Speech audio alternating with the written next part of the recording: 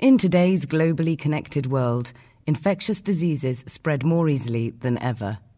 Erin Lafferty and Albert von Hoek from the Centre for the Mathematical Modelling of Infectious Diseases will be exploring how we can predict and trace the spread of diseases at the Cheltenham Science Festival on June 6th. And they told us more about their talk, Can We Predict Pandemics?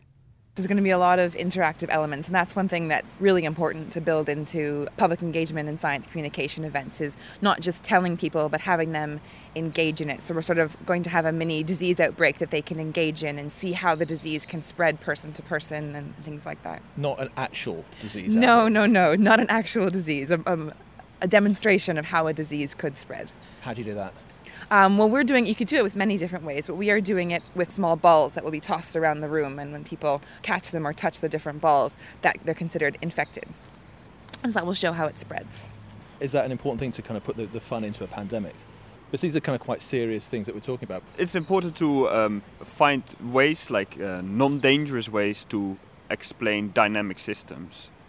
I think it's a good way to engage with the public, like say, okay, these are dynamic systems, they happen with infectious diseases, and they're mathematical systems, they work, that's how biology works, and that's not only diseases work like this, but also if you, for example, spread balls like this, like it's a way to engage the public in saying, okay, this kind of system is happening in biology, these are normal patterns, and the same patterns happen also for infectious diseases, and because we know how these systems work, we can also predict how these diseases might spread and what the impact might be for certain interventions.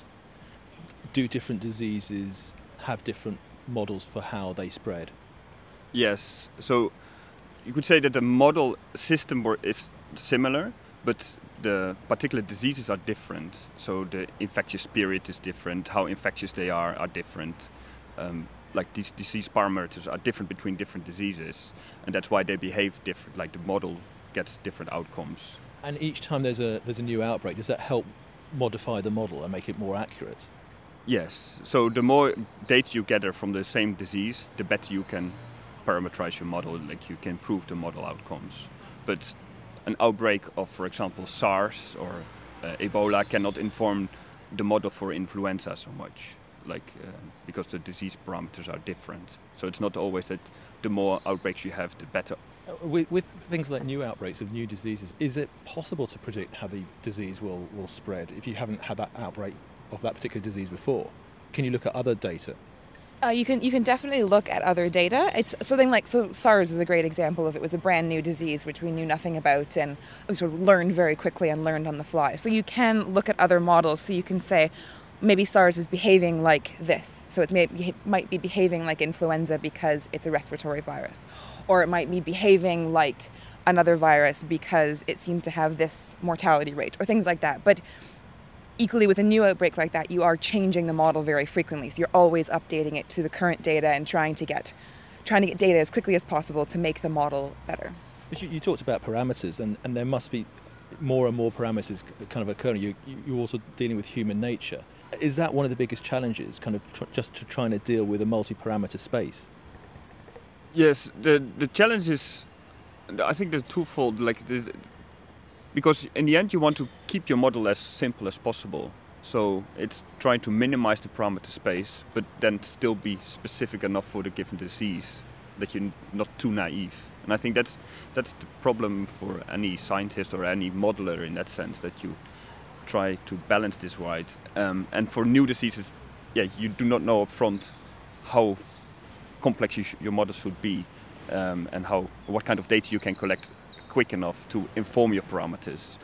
Picking up from what AJ said is you run a model that creates all these different scenarios, and ultimately you want to match it back to the data that you see. So you want to see, does the model fit the data? And if it doesn't fit the data, then something's wrong in the model, and you have to go back and change something in the model. So you fit the model to current data and then can use it to predict future trends.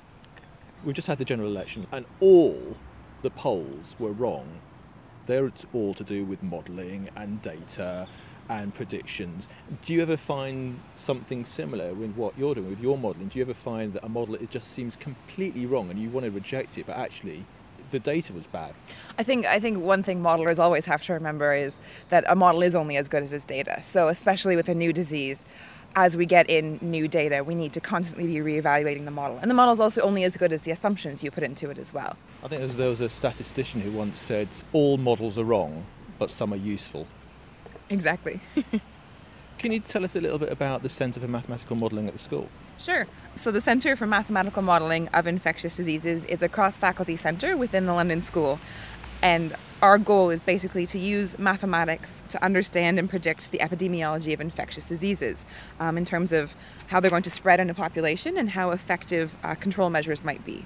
So researchers in our group look at things like Ebola and HIV and TB and influenza and measles and many, many other diseases that we apply mathematics to understanding how they spread.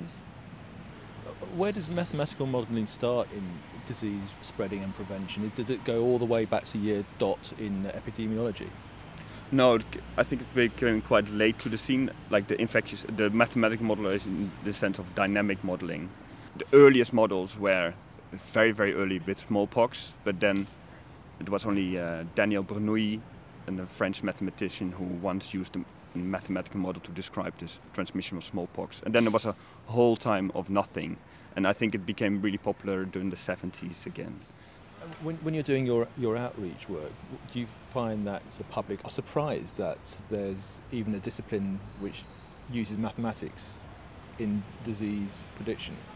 Absolutely. I think it does surprise the public that there's math related to an outbreak, because we think a lot, we see pictures in the media of field epidemiologists wearing the full protective suits, and we see scientists in the lab working on creating vaccines and creating treatments, and we see announcements from the WHO and things like that, but we don't actually think that math might be involved. And that's one of the things we like to bring across when we do these outreach events, is that mathematical modeling is really an integral part of disease outbreak analysis and understanding, and that it's a kind of really interesting and exciting part of it as well. And tell us one more time about the Cheltenham Festival. So the Cheltenham Science Festival is from June 2nd to 7th this year, and our event is on Saturday, June 6th at 10:15 a.m. And if you go onto the Cheltenham Science Festival's website, you can buy tickets. They're only £8, and our talk is titled, "Can We Predict Pandemics?"